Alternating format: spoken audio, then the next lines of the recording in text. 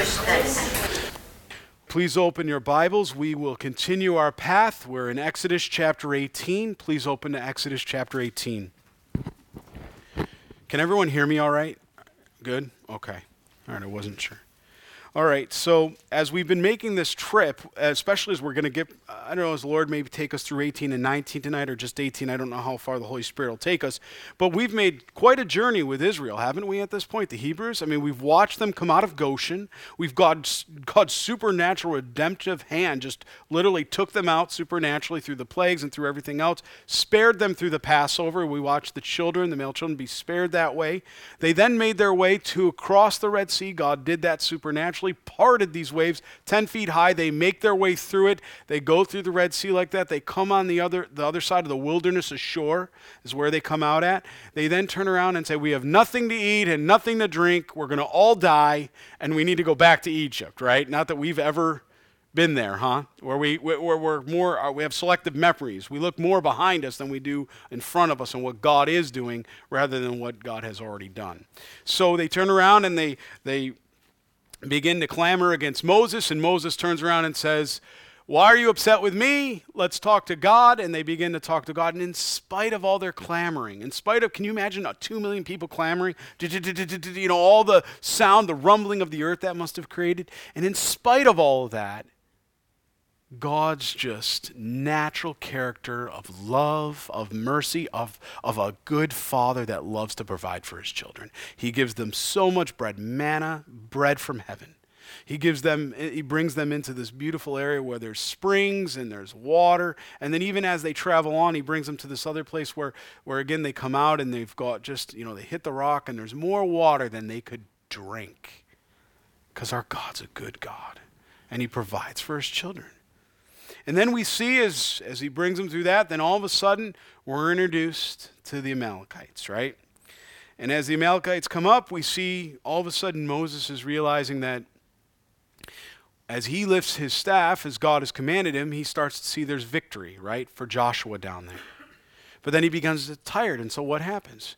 So the boys, Hur and Aaron, what do? They turn around and get a rock and they place it under him, right? And he sits down on the rock, but he's still holding up he's tired, right? He's tired. And so what do? Hur gets on one side, Aaron gets on the other, and they hold up his hands. Maybe 8 to 10 hours. Can you imagine 8 to 10 hours like that? And God gives them the victory. And they start to realize the power that God has. That not only can God supernaturally bring bread down from heaven, not only can he bring water, but he can give victory in everything. And then there's no reason to put God in a small box. They start to see the amazing presence of God before them with the pillar that goes by day and the fire by night. You all with me? That's where we've been on this journey. Now we're coming to this area of Mount Sinai. They're coming from the wilderness. They're going to make it back to Mount Sinai. Why is this so significant? Where did Moses start out at with the presence of God in the burning bush? Mount Sinai. And then he made his journey, and through all that we've just been talking about, and I just introduced and went through that, he's making his way back. There's something very significant and special about that. And as we go into chapter 19, we'll see a little bit more about that. But before he gets there, we have a visit from the in-laws. Now, we all love it when the in-laws visit. Why are you laughing? I wasn't being funny. We all love it when the in-laws visit. And I hear the in-laws in here going, amen, amen. Well, it's interesting because we're going to see something very beautiful here tonight. We're going to see the humility and character of a son-in-law. He's going to turn around and he's going to have an ear to listen to what dad has to say. You know, think about that, the humility of Moses. He doesn't stop and go, you know what? I've got 2 million people following me here. I'm the leader, the under-shepherd of 2 million people. I pastor these guys. I'm sorry, what do you do again? You're a farmer of what? What, you know, how many sheep or how many, you know? He doesn't ever do that, does he? I love that character of Moses. He's humble. He's humble. He's a meek and mild man, one of the most meek and mild men throughout all of Scripture. Hebrews, right? So we read in verse 1, and Jethro, right, Reuel is also referred to his name, the priest of Midian. Now, Midianites, we've seen that before, and where does that come from? You might remember that Abraham, as we were reading about Abraham, he had a second wife. Do you remember what her name was? Keturah. Midian came from Keturah, from his second wife. So what does that tell us about the priest of Midian? What is God giving us in this identification or detail here? What he's telling us is this is a follower of God, one that worships the true God, Yahweh, Jehovah that way, okay? That's what we're learning here. Now he hasn't seen and had all the revelation Moses has had. Certainly, I would concede to that in the scripture, and I think the scriptures would bear witness to that. But he is a worshiper of God, and I do believe that's why Moses does listen to him. He doesn't turn around and rebuke him. Who are you? You're a pagan worship. What do you do? No, he's a worshiper of God. So it says, of Midian, Moses' father-in-law heard. It couldn't be hidden. You couldn't not but hear all that God had done for Moses and for Israel, his people, that the Lord had brought Israel out of Egypt. Everybody was talking about it. Did you hear what happened to the Egyptians, the plagues, the surrounding areas? Everybody had heard about it. So much so that they even heard about what God did with the Amalekites, because as they go into this land, as they're making their way to Mount Sinai, because, I mean, really, when you look at it, and we get to chapter 19 and they're in Mount Sinai like that, we will spend the rest of the time with Israel all the way till Numbers. Well, let me think about it. The rest of the book of Exodus, they're going to be in Mount Sinai. Leviticus, they're going to be in Mount Sinai. Numbers chapter 10. It won't be till Numbers chapter 10 that they begin to move from Sinai. They'll be camped out at Sinai for quite a while, right? Listening, learning, receiving God's law. But first, they're going to receive God's covenant. They're going to receive God's covenant first. So it says that as God had done for Moses and for Israel, his people that the Lord had brought out of Israel, he'd heard that. Then Jethro, Moses' father-in-law, took Zipporah, right? That was Moses' wife and his children. Moses' wife, after he had sent her back with her 2 sons, of whom the name of one was Gershom, for he said, I have been a stranger in a foreign land. That's what his name means in the Hebrew. And the name of the other was Eleazar, right? For he said, the God of my father was my help. In the Hebrew, it also means comfort. God is my help and comfort there. So we see now that as Moses is going out, he's made his way here. He's almost to Mount Sinai. He's making his way like that. Jethro comes to him. He brings his wife. This is the last time that we will hear about Moses' wife, Zipporah. This is the last place we'll see of her in Scripture, right here. And it's significant that God put on Moses' heart, right, Jethro like that, to bring these children, to bring the family, to now have this family reunion, right?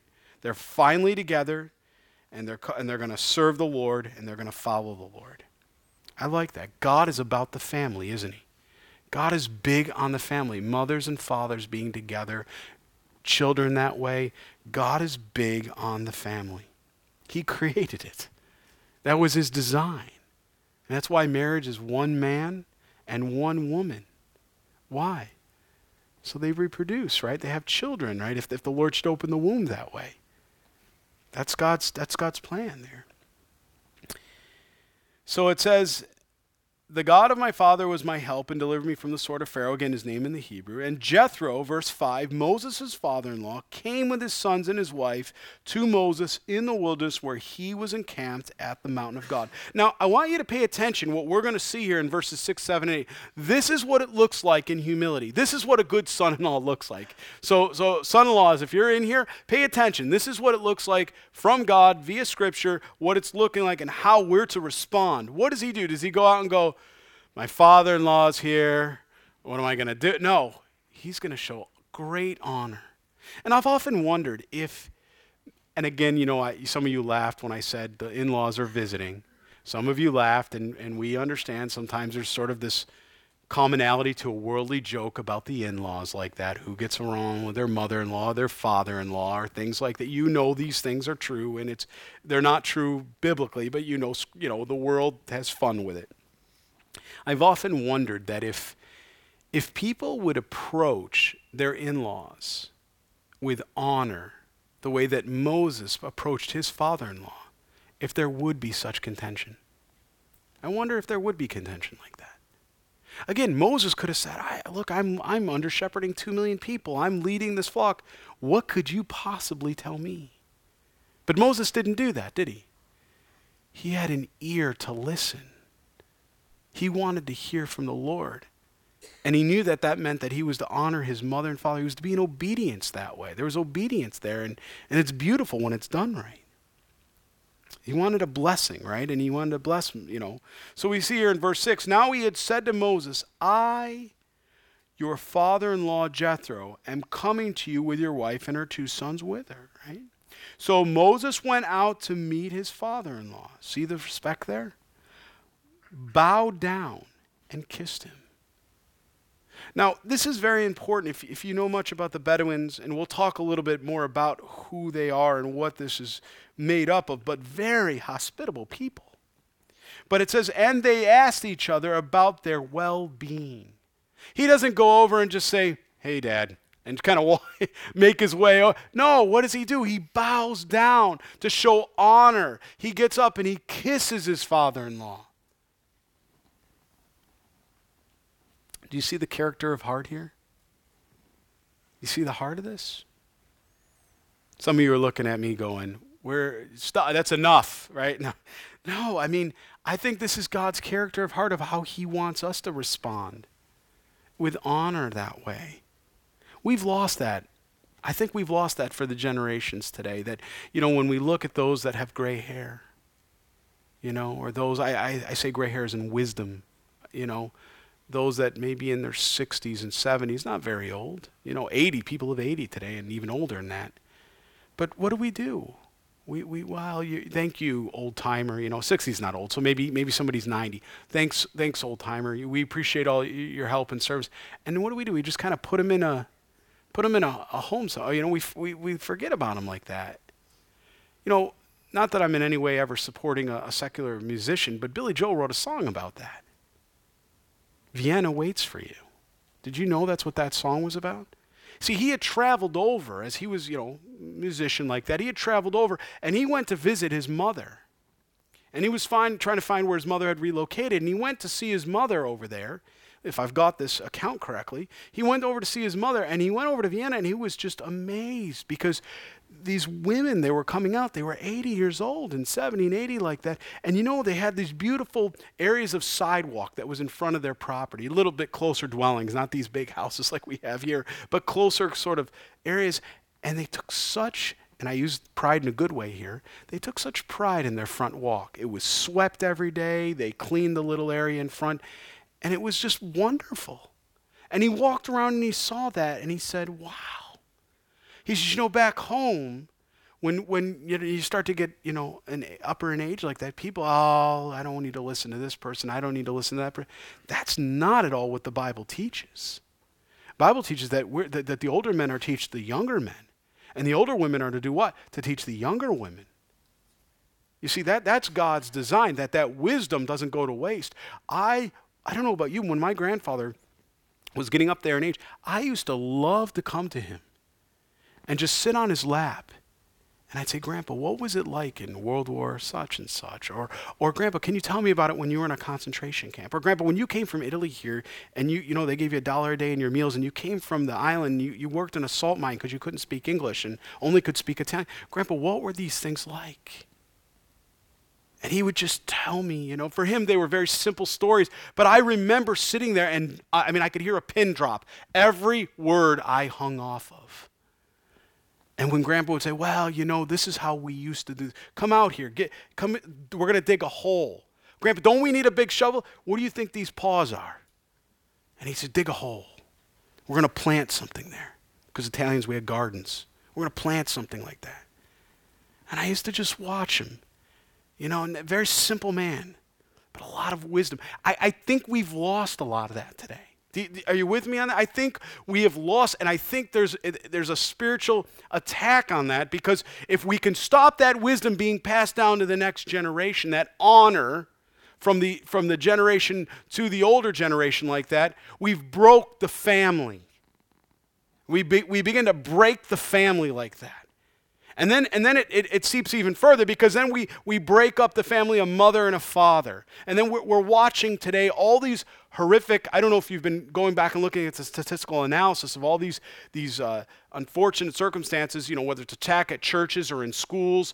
Most of these men that are doing these crimes are growing up in families without a father. Most of the gender identity issues that we're seeing in this country, pronoun issues. I'm not, biologically you're born a man, but I think I'm a woman. They're growing up and many times in broken homes. Now I'm not, look, I came from a broken home. My parents divorced, okay? So I want to be clear. There's nobody laying a trip on anybody if somebody's left you that way or if you're, remarried. Nobody's laying a trip on you that way. But I just want you to understand God's design for the family was one man and one woman. And his design was to watch that child grow up in a home full of love, where they could see parents love one another like that. And many of you are sitting here, you may be single moms or single dads, and you're going, well, that's what I wanted too. But maybe there was evil in the heart, right? From the other spouse or whatever the situation is. That's not your fault that way, right? So nobody's condemning you. If anything, I would say praise the Lord that you took the child and your children and you kept raising them in a godly home, because 1 Corinthians 7 says that you'll sanctify the home that way when you raise up a child like that. So praise Jesus. But men and women of age, if I can say it that way, how many people do you know that are growing up in homes where they don't have another father or mother that way? Wouldn't it be an awesome opportunity to come around that young person, obviously with the permission of the parent, and love on them? Teach them about Jesus. Throw a ball with them. Go play Barbies or whatever the girls do today. I don't know. Yeah, I had boys. You go out and you hit a soccer ball, you wrestle, I don't know what the girls, but you're with me, right? Invest in the lives. Don't allow the enemy to think that when you get a certain age, it's all about going and playing golf. Look, I'm not attacking golf either. I got to be careful. I'm going to get a call tomorrow. Pastor, are you saying golf's a sin? No. But you get the point. You laugh. I get the calls. But you get the point here. This is what I believe that this bringing Moses is, the Lord through the Holy Spirit is bringing this out, that there is something about honor, that we're to give honor to our parents that way. Now, if you're married, you don't have to obey mom and dad that way, because you're to leave and cleave. You're to leave and cleave that way. But the Bible never says you're never to not honor your mother and father for all the days of your life. For all the mothers, it's tough, isn't it, raising your children? It's tough. But it's the greatest thing, the greatest privilege God has entrusted you with. And that's, the mind of a child. You're going to put something in it. You're going to feed it with something. Either Nickelodeon and the junk that's on there, SpongeBob and his whatever, square circle pants. I don't know what his pants are. Why are they obsessed with his pants? Whatever it is, Or what are you going to turn around and do? You're going to pour the Word of God and turn off the TV and read the Bible. How about that? Well, I'm off on back to our passage here. So Moses, verse 7, went out to meet with his father-in-law and bowed down and kissed him, and they asked each other about their well-being. There's an intimacy there. They went into the tents. Now, this is important, and it goes back to the culture. You can go over to Israel and see this today. If you go out in the far area and the dunes like that, you can go out and you could still see the Bedouins there. As a matter of fact, they are some of the most hospitable people. They will never turn away a stranger. I don't know if you know that about the Bedouins. Very inviting people, very hospitable. They have tents and they still live in their tents that way. But if you walked out of there and you were out there and you're out and you're just thirsty, you're hungry, something like that, and you happen to stumble onto the Bedouins, they would invite you in. If you needed shelter for the night, they'd invite you to stay in their tent. And their tents are big. They're not like a single tent. When we think of tent, maybe we think of single or double. The tents might be 20 feet long. Some of them might be 5, 10 feet, and it's beautiful when they cook. They things that we've lost, I think, some of our generations. Dough, bread, flatbread. They eat a lot of bread there, right? One of the things that I was amazed by when I was watching a I don't remember a specific documentary on how the Bedouins were migrating. And one of the things was interesting about how they were taking the dough. You know, I take dough. You make pizza dough or bread or anything like that. Sometimes it's a little sticky and we use flour, right, like that. But it's still a little sticky, right? I stick it, I get clumps of it on the counter, no matter what you're doing, right? They take the dough, just to sort of amazing, they take the dough like that, they put it right in the sand. First, what they do is they heat the sand up with a fire. Almost like a brick oven type of thing. They take logs and they heat it up for almost 30 minutes, an hour, and they let it burn. And then what they do is they pick off the coals like that, and the sand is so hot, they take the bread. Now, I don't know how they do it. They place the bread. It looks sticky. I mean, you place it right in there. They let it sit there 20 minutes or so. They flip it. They then kind of knock off the crispness of it, bang it with like one of their little sticks. Not a single grain of sand. And this has been thousands of years that they've mastered this, that they can cook right in the sand without a pot, a pan. They just use what God's provided them with. And in the taste, I'm told, it tastes very kind of, not like maybe our breads today, flaky, but more like a tough flatbread, if I could say it that way. But if you come along, they're not going to turn around and say, well, I'm sorry, I don't have enough flatbread for you. No, it would be disrespectful for them. They are very hospitable. They'll invite you in. And that's what we're talking about here, because when we look at Jethro, in some ways, even though he was a Midianite priest, right, he was a worshiper of God, he would have been living in tents like that. And he would have been the one that was hospitable. So that's why when it says they went back into their tent, that was what, and Abraham too had tent. They were very much Bedouin type culture. They would have gone back in their tents and they would have sat down and there would have been a meal. There would have been a conversation. They would have had intimacy. It wasn't, well, I'm glad you're well, good to see you, and I'm on my way. What it would be if we slowed down in our culture today. If we put our phone down long enough to look someone in the eyes and tell them, I love you. What it would be to invest in another heart that way.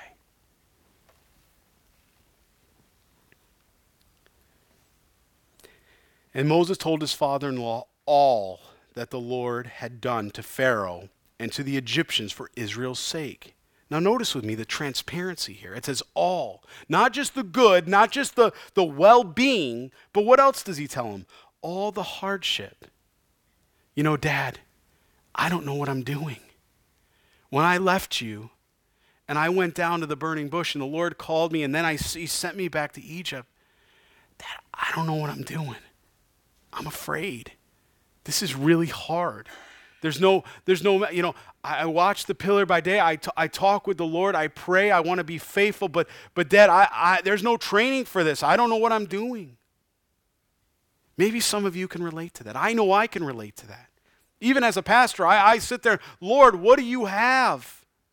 The Bible teaches and it gives me direction, and I trust it for the leading of the congregation, of the fellowship here. God confirms everything in his word, and it's led by his Holy Spirit. But there is no how to pastor a church for dummies. I need that book. I guess you might say the Lord, through his Bible, through his word, he teaches, he exhorts, he corrects, he loves. This we have, an instruction manual. But when you think about it, all the hardships, the first time you say something that you didn't really mean to say, the way you said it, and you watch somebody walk out of your office crying and wrecked, and you're like, I wish I could take that all back. Moses is going to be a judge of 2 million people. His father's going to witness this. He's going to sit there and listen to the complaining and all the issues. And he's going to try to judge rightfully or fairly, righteously I should say, or fairly that way. It says that had come upon him on the way and how the Lord delivered him. There was a testimony to it for them, or how he delivered the Hebrews that way, right? There's an account to it. And he tells his dad that too. He says, I want you to know the testimony. There's good times and there are bad times. But I worship God in all of them. But I worship the Lord in all of them. We can relate to that, can't we? If you're here tonight and you're listening to this, you're at home. Because that's what it is to be a follower of God. Every single soul here knows what it is to have the valleys and the mountains. Then Jethro rejoiced. He didn't say, son, I'm so sorry to hear about all the bitterness and the hardship and everything that Pharaoh said and did to you. He rejoiced because he knew God was working.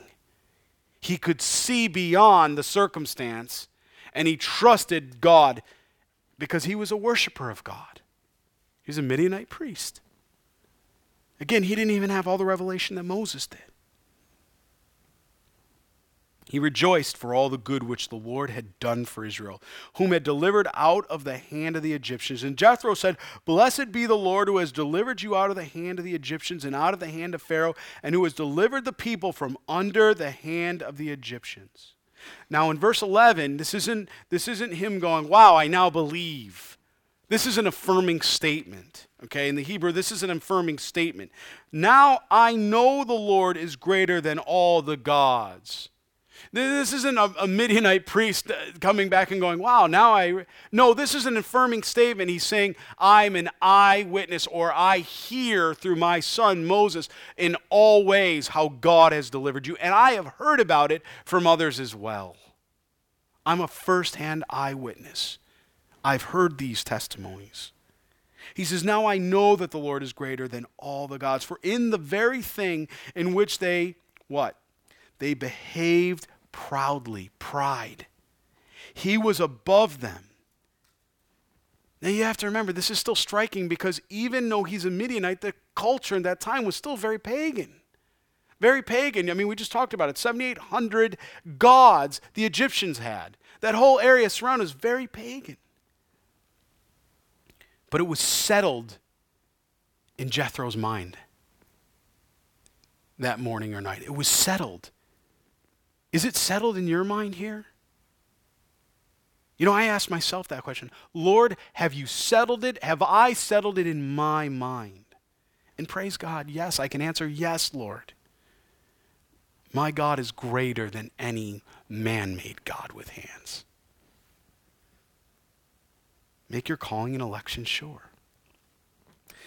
Then Jethro, Moses' father-in-law, took a burnt offering and other sacrifices to offer to God, and Aaron came with all the elders of Israel to eat bread with Moses, his father-in-law, before God. Now, I have to sort of point this out because I know there's going to be somebody you're thinking about, wait a minute. Why is a Midianite priest going and creating sacrifices before Moses like that? Because what hasn't been instituted yet? Aaron and the priesthood. This is before Aaron and the priesthood has been. As a matter of fact, we're going to read in chapter 19 that God's going to bring them out, and he's going to actually do what? He's going to sanctify all of them. He's going to make them holy and set apart that way as his chosen people. But this is before the priesthood of Aaron. You know, one of the things that I would like to lovingly challenge all of you here tonight, have you made comfort a God? I think most of you can look at the idolatry of this world not falling for the snare of mammon. I think most of us can say, check, I understand that. Mammon's an idol.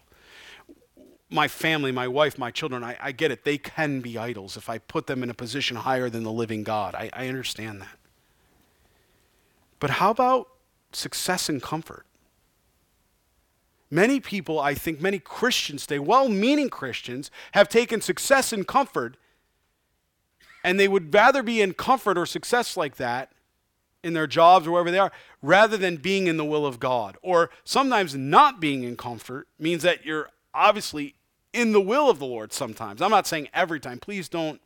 If someone could be in sin, obviously, ensnaring themselves and then causing that discomfort. Please understand what I'm saying here. But I think if I look at the times we're living, understanding the times, right, the big idol I see today is not just mammon, but it's comfort. It's getting out of our comfort zone, whatever that looks like. Whether our comfort's our neighborhood, whether our comfort's, whatever it looks like, our workplace, our neighbor, whatever it is, stepping out of that routine to be more Christ-like. There's a sacrifice there, isn't there? And it's not always convenient and it's not always comfortable, is it? And quite honestly, many of us don't want to talk about it. We don't want to talk about it, but we have to talk about it. What if Moses said, as he did at first, I'm not available? Now, obviously, we know God would not have left the children of the Hebrews in Goshen that way. He would have raised somebody up that was available and would obviously carry out as a precision instrument the work of God. But how much would have Moses have missed out on a great opportunity, to privilege to serve God? And I don't entirely know where this is coming from. I hadn't really sort of thought about it, but it's comfort today. Are we more concerned with our comfort than we are for being in the will of God? Are we more concerned with our traditions than we are for following the will of God? And that's a personal experience. You can't even look to your husband or your wife and go, do you think I'm comfortable? You can't do that. You can't look to your kids and say, do I feel That's something that's between you and Jesus, because Jesus gives you a personalized calling. Yes, the calling is the Great Commission, but each and every one of you that is a born-again believer in Christ, God has given you a calling on your life. Some of you, it's mommies. Some of it's, whatever it looks like right now. But I think we need to talk about it. And so it was on the next day that Moses sat to judge the people, and the people stood. Now, how many of you remember Judge Wapner, the People's Court, right? Right? Well, that's what we're talking about here. This is a legal term. If you're writing your Bible, underline judge and underline stood. Those are legal terms in the Hebrew. That's actually what it's connoting here. They're talking about when you go into a courtroom, all rise. Some of you watch that on the People's Court. Judge Wapner, stand up. People would stand up. All right, you can sit down. So we see legal terms here. And the people stood before Moses from morning until evening. Can you imagine? 2 million people. Certainly not all coming to Moses on the same day, but even if 200,000 of them came? 100,000, 50,000? Standing in a line, Moses is just sitting there. All right. I mean, how would you handle that after complaint, after complaint, after complaint, right? So not to mention, what about the unfairness to all those people? Did you know that this is one of the passages that we actually get in our modern legal system to a speedy trial? The idea that you shouldn't have to delay and wait like that we're entitled to a speedy trial, that if something happens, you're able to be seen by a judge within a certain period of time. In our legal system, it comes from the Bible. Many people don't know that. This is where it was originated. Because as Jethro is going to explain it to Moses, this is not good, son. You're going to wear yourself out, and the people are going to wear themselves out. And justice isn't going to prevail altogether because of that. You need to do some delegation here. Right? And he's going to get to that. But before, he's going to explain, hey, what is it that you're supposed to be doing as an under-shepherd? And if you feel like you have a calling on your life here, and you're feeling a calling to be an under-shepherd or a pastor, pay attention. Because God's very clear. Elder, same thing. Pay attention here. So when Moses' father-in-law saw all that he did for the people, he said, what is this that you are doing for the people? Why do you alone, circle that, sit, and all the people stand before me from morning to evening? Just all you're doing is hearing disputes. Why are you doing this? Verse 15, and Moses said to his father-in-law, because the people come to me to inquire of God. Okay. When they have a difficulty, they come to me, and I judge between one and another. And I make known, what does it say there? The statutes of God and his laws. Has God given the ceremonial laws yet? No. Has God given even the 10 Commandments? No, we're going to see that in Exodus chapter 20. What does that mean? It's important to understand the vernacular that God's using in the Hebrew here. So this is talking about many times when he says, have you obeyed my commandments and statutes? This is the same idea that when you read that in the Greek, this is what it's connoting in the Hebrew. When he's saying my laws, are you being obedient to the things God has shown you? So things that before he's even written it down on the tablets there, God had already put that in the heart of Moses as his disciple. Have you noticed that when you're a born-again believer, it's not that you didn't know right from wrong. You just began to obey right from wrong. You know what I mean? You know right from wrong. It's just we begin to, through the sanctification process, we begin to start to deny our flesh more and more and yield to the Spirit of God and to His will be done. And it's a process. No, by no means has anybody here arrived. And I just say that because I don't want anybody walking out of here condemned going, man, I just, all these other Christians are so holy and I'm just missing it. Hey, we're all missing it, man. We're all working it out. But praise God, he continues. He says He's going to finish that work in us, as we'll read in the New Testament. So Moses' father-in-law said to him, that thing that you do is not good. You need to judge here, and it shouldn't just be you. I understand if the things that are heavy need to be kind of brought up to you, but initially you need to figure out how you're going to do this, because these people who are here with you, they'll surely wear themselves out. For this thing is too much for you, and you're not able to form it by yourself. One man can't do this. My micromanager's in here. Pay attention. My micromanager's in here. Pay attention to this.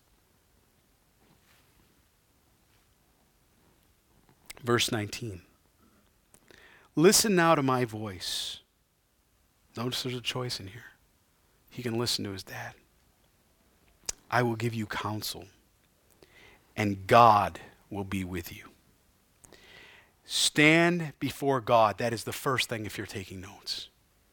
You want to be an elder. You want to be an under shepherd. You want to be a pastor in your home. You want to lead your home, men and women. Men are to be pastors, but if there's no men present, the woman in the home for the children. What's the first thing you need to do? As a pastor, what's the first thing I need to do every single day? Stand before God. What is that talking about? Prayer, intercession. I need to come for every one of you before God and pray for you because I want to, I desire. Lord, we just talked about it tonight. Those that are pregnant, those that are sick, those that are hurting among you. Just this afternoon, Michael, I mentioned the baby that's going in for the surgery. I think in December was initially when the call came in that we needed to start praying.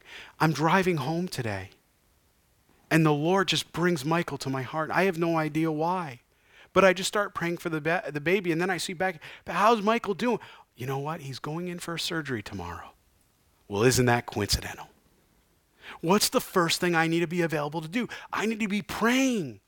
And I'll tell you, it's supernatural, man, because I can wake up at 4:30, 5 o'clock, 6 o'clock, sometimes I'm laying in bed, and the Lord just floods my mind of people, names, faces, like never before. Never before have I had that. People, I mean, things that are sometimes personal and just things and I'm just praying. The first thing that I'm to do, parents, for your children, pray. For your grandbabies, pray. That's the first thing that it looks like here. He says, stand before God for the people so that you may bring your difficulties to God. We're to bring it to the Lord that way. Okay? Second thing, verse 20. And you shall teach them the statutes. I can remember my pastor before I was back, I would go in and he was counseling and discipling me before I was obviously stepped out and planted and received the word from the Lord that way. And I can remember Pastor Scott saying to me, we don't microwave ministry. I love that when he would say that. He says, this is the crock pot, man. It's a crock pot. It may take 20 years. It's beautiful when the Lord does it and it's his timing. And I received that. And I remember, he would say, you see me up there on Wednesdays and Sundays. And I'm up there for an hour, 45 minutes. And he says, that's what people think a pastor does. They think he just stands up there and he begins just to teach the Bible. But they don't understand the prayer, the passage we're reading tonight, bathing this in prayer. All week, for months, as you go through this, because you're at least 15 chapters ahead. Because the Lord's showing you, what you're to prepare. And then you're bathing in prayer. And especially at Calvary Chapel, we teach line by line. It's expository teaching. We don't create a sermon outline. God did that. We just faithfully teach the Word of God. And we trust that the Holy Spirit gives application to the life of the individual. For those that come ready to hear and prepared to meet with Jesus, they receive. But the second thing he says, teach them. So as a pastor, my primary responsibility is first to pray for the flock, to pray for all of you. My second responsibility is to do exactly what I'm doing right now, which is teaching. But that's only 25% of what I do, right? You got counseling, got everything. But just like you as parents, you don't just sit in front of your children and just teach. What? You're cooking meals, you're picking them up, you're doing all these things, and it doesn't stop. Even when they move out, they move back, right? They go to college, they come back. It just keeps moving and grooving, man, right? Everything's so expensive out there. People are going, it's good they're home. You get more opportunity to love on them. They need that. Make them as tender as possible, like a beautiful steak that marinates, just marinates in the juice of love, in the juice of Christ, in the love and grace of Christ that way, even if it's difficult at times. But teaching them, if you're an elder, maybe the Lord's calling you to be an under shepherd to go out and plant, you better be praying for the people. That's a pastor's heart. Otherwise, you're a teacher. You go to a seminary somewhere and teach the Bible if that's what you're going to do. But you better love the people. You better be willing to lay down your life for the people. They're your life. They're what matters. That's an under shepherd's heart. That's the heart of Moses. That's the difference between a pastor and a teacher. We read about that in the New Testament. We got a lot of teachers out there. We know Zechariah, I think it's Zechariah chapter 12 tells us what, is that 11 or 12? That today, and because I believe we're living in the last days, that we'll see them scatter. When things and difficulties come up, the pastors, they're going to scatter and flee because they were in it for themselves. It was never about the people. It was always about them. God warned us about that in the last days. So you're to teach them in the statutes and the laws. Parents, you can apply this. Teach your children the Word of God, grandchildren the Word of God that way. And show them the way in which you must walk and the work they must do. What is that? That's discipleship boot camp. That's what Jesus did when he came. He went and prayed. He began to teach. He took them up to the mountain, and he gave the Sermon on the Mount. And discipleship boot camp came out, and people watched Jesus as he talked about love and demonstrated love with sinners in a way that they had never seen a religious leader, Pharisee or Sadducee, ever perform God's priestly duties. From the order of Melchizedek, right? Jesus Christ, Hebrews. That's what it looks like. They were wrecked because of that. Disciple making. Moreover, you shall select. So I don't want to go too fast, but we see prayer, we see preaching or teaching, and then now we're going to be moving on to delegation. And why is that? Because there's something powerful about giving people the opportunity to do God's work. By sharing, co-laboring one to another that way, and delegating. Now, this isn't delegation without, this is biblical delegation. This isn't somebody just saying, look, I'm too busy, I can't do that, and they're no longer involved in that. We see that. We understand that. That's the worldly definition. Well, I've given it off. I'm good now. No. There's accountability and responsibility. As the under-shepherd, I'm responsible to the Lord, to Jesus Christ. There's a double judgment. I'm responsible for everything that goes on here. Delegated or not, right? It's not something I'm just handing off and saying, good luck with that. There's an intimacy. There's a relationship. The people that serve here, many of you do. This is a very serving church. We have conversations. Sometimes there's moments where I say, hey, let the Holy Spirit lead you. Because I want you to grow in your relationship to God, to be able to hear his word, so he instructs you in what you're to do. And then we bear witness together, the leading of the Holy Spirit. That's beautiful when that starts to happen, because that's like this beautiful kind of dance with the Lord, and we're all moving to the same beat, man, right? And it's beautiful that way. It's the same thing in your homes. Nothing like when a mom and dad are on the same page, and the kiddos come along and see that, and they turn around and go, wow, I'm going to have to divide them to get my way. No. Well, aren't they clever at doing that? Mom said I could, Dad said I. Oh boy, we didn't have to teach that on the sandbox. They knew that, right? Right at birth. They're born with that carnal nature. So, we're going to see, moreover, you shall select from all the people. And this is what it looks like. Able men, such as what? Fear God. That's the first thing. Do they have a fear of the Lord? And we're not talking about afraid, like reverential, respect, love, and honor, and fear of God that way. Men of truth, right? Hating covetousness. They're not walking in saying, so what's in it for me? And don't think that doesn't happen in the church. Don't think that doesn't happen. It does.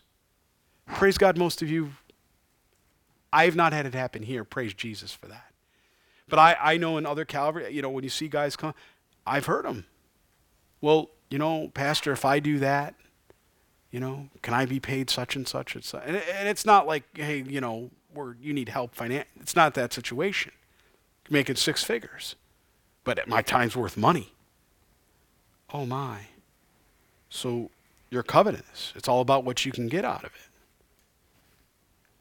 He says, and place such men, or place such over them to be rulers of thousands, rulers of hundreds, rulers of 50s, and rulers of 10s, and let them judge the people at all times. So we see delegation, right? If you want to read more about this, look at 1 Timothy 3. We don't have time tonight, but go back devotionally. Look at 1 Timothy 3. Look at Titus chapter 2.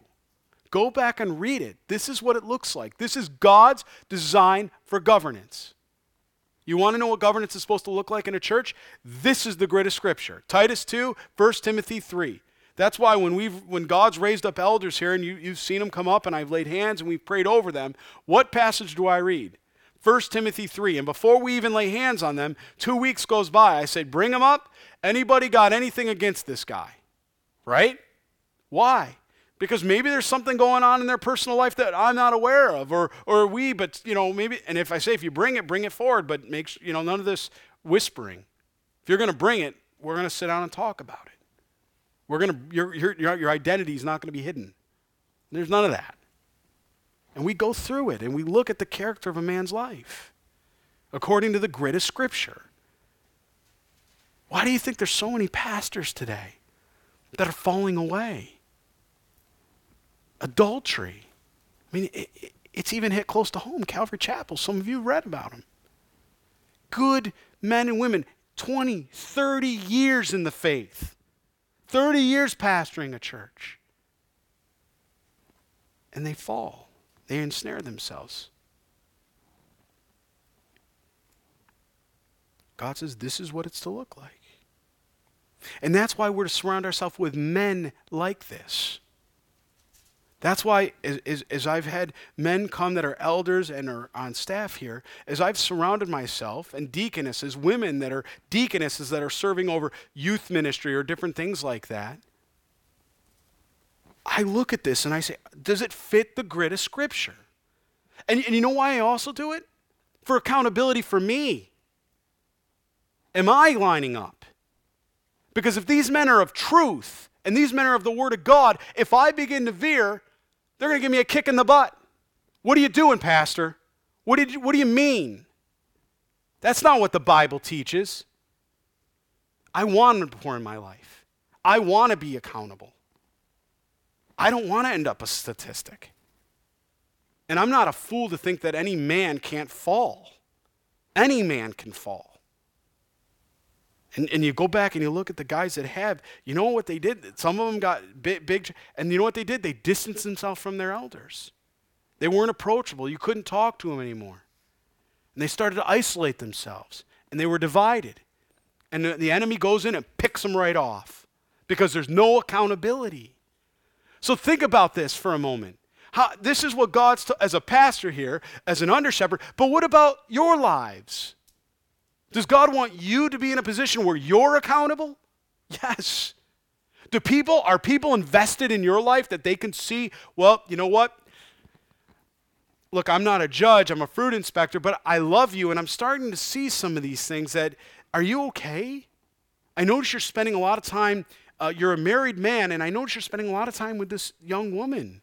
and you seem to be riding alone with her in cars, and you're doing things that I'm not insinuating that there's something going on, but I'm just wondering, is everything okay there? This doesn't look right. Or you're a married woman, and I notice that you're staying around after service, and I notice that you enter the church and you're married, and your husband goes one way and you go another, and you seem to be getting very friendly with this single man over here. And even after service is over, you're in the cafe with them, you're talking, and I'm just discerning through the Holy Spirit. Is everything okay in the home? That's real love. You tracking with me? That's godly, righteous, real love. There's a lot of places you can go. You can disappear into the crowd. You can walk into a church, 500, 1,000 people, and you're just one number. And nobody even knows if you're there that week. That's not God's plan. Not to say that's why at a lot of the large churches, what do? They have more pastors, more assistants, people like that can do what? Come alongside and home groups and things like that to do what? To make sure that people are accountable. Providing an opportunity. It's the model right here you're reading. That's why I'm not trying to belabor the point, but I want you to see how important this passage is. It's the foundation. It's the foundation. Then it will be that every great matter they shall bring to you, but every small matter they themselves shall judge. So what did we also learn from here? You're teaching them how to fish. When you're disciple making, you're actually teaching them to be able to discern right from wrong. When you teach the Word of God, they're going to learn how to teach the Word of God. And they're going to be able to say, well, boy, I'm missing it myself. I got off here. That's why, why did you look at Luther? Why did we see some of the heroes in the faith? Billy Graham. Why did they come up and put such an emphasis on the Word of God? Why weren't they content with a priest somewhere with their back to the people speaking in Latin and people couldn't understand what was even happening? And they were going through the traditions all right. They were going through all that. And look, it's happened throughout all of history. It's happened throughout history that way. God wants us to know our word. He wants us to know how to live our lives. He's not looking to put a mediator between us and him. He's done away with that. He said the shroud was torn from top to bottom so man couldn't stitch it back up. So it will be easier for you, for they will bear the burden with you. Why would that happen? Because now they're not just being corrected or exhorted, they themselves are being convicted from the living God living inside them. You ever go up to somebody and lovingly you need to correct them and say, I want to be gentle here, but this, that, and they won't receive it. But I tell you what, God tugs on your heart. A lot of time, if you're a Christian anyway, you'll receive that. You'll hear that. Yeah. You may go back to that brother or sister that was loving on you and say, man, I blew it. I'm sorry. Thanks for not quitting on me. Thanks for not giving me up. Thanks for not giving me up to the devil that way. He says, if you do this thing, and I think here's the test again, and God so commands it. In other words, you bring it before the Lord. Everything that, if I come up to you and say, would you be interested in serving? Or what about this? I hope the next sentence out of my mouth is, you pray about it and see what God tells you. Or you confirm it in Scripture. No matter what it is. Somebody could offer you $1 million. Did God tell you to do that? I don't want to embarrass Pastor Joe. I don't want to say this to embarrass him. There was a time where somebody came down in Philly and they had walked in and they had a large sum of money and they didn't really know Pastor Joe, and this was passed down to me secondhand, by the way. So if I get a call tomorrow and I got to correct it next week, But it was basically this comes in with a satchel of money. Big money too. I mean, I won't go into the exact dollar amount. Big money. Comes in with a satchel of money and says, I want to give this to the church. Pastor Joe says, why? Most of us would have been like, what? Hand it over, right? We're going to Sizzler, right? No. right? Some of you remember what Sizzlers are. No, right? Or Ponderosa, man. Free ice cream for everybody. Sundays. No. But he turned around, and forgive me, I keep on the point. The point is he turns around and he says, no. He says, did the Lord show you? He says, what's the deal behind this? And the guy starts to tell the story of what had happened and everything. He says, I can't touch that money. And I won't go into all the details of the story, but it was not of the Lord. It was not of the Lord. He looked right at the man and says, I can't take your money. Thank you. And I appreciate your heart in wanting to do this. But this is not from Jesus. And if it's not from the Lord, I'm sorry, I can't do it. Man took his money and he left. And you know what? How many men can say with godly character that they would do that? That's a man where there is no guile. That's a man that's after the Lord that way. And so when somebody says, oh, the Lord, if it's from the Lord, I'll come back up and I'll go, thank you. That's my way of saying, praise Jesus. It's of the Lord that way. But we all need to do that. Every one of us need to do that. We need to run it through the grid of Scripture. Does the Lord want us to have this? And I know everybody's saying, well, sure, it's money, of course. But you fill in the blank, whatever it could be. It could end up being a distraction, So Jethro says, but here, I want you to understand this. And God so commands you, then you will be able to endure. If God commands you, God's leading, he's going to be the one that gets you through this. All things are possible with God. And all the people will also go to their places in peace. Seek the Lord. I tell that to our elders. I tell that to our deacons, to our deaconesses, teachers, everybody. I tell that. Seek the Lord every week. Even if we give you a templated lesson for the children based on the Word of God, line by line, you better bathe that in prayer. God may have something totally different for you. You get in front of those babies, and God turns around and says, nope, you turn right. We're going here, and this is the passage. And one of the kids is just listening there, and all of a sudden, you didn't plan that. And the kid, ends up professing faith in Jesus Christ that night. And you're going, Lord, what just happened? I've seen it. You got to be flexible. You got to be willing to be led by the Holy Spirit. But you also got to confirm it in the Word. And it can't contradict the Word, as we talked about on Sunday. It can't contradict the Word that way. So Moses heeded the voice of his father-in-law and did all that he had said. And what's interesting is he's going to live 40 more years or so here.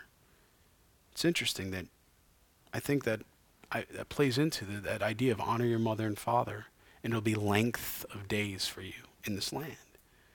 And Moses chose able men out of all of Israel and made them heads over the people, rulers of thousands, rulers of hundreds, rulers of fifties, and rulers of tens.